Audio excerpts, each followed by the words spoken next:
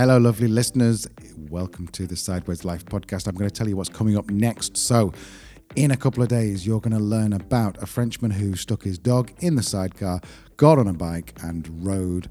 Well, currently he's in Croatia, but he's on his way to Albania, all the way from Paris. It is such a cool episode. You're going to love this guy.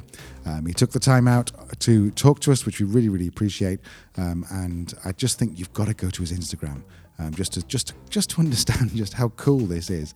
So go to Instagram and search for motorbike-packer. That is like backpacker, but with a motorbike-packer, and you'll see what I'm talking about. So let's meet up in a couple of days, and you can hear. Well, let's meet up. That's weird. Why don't you just listen to the podcast in a couple of days and you'll hear him? All right. Bye for now.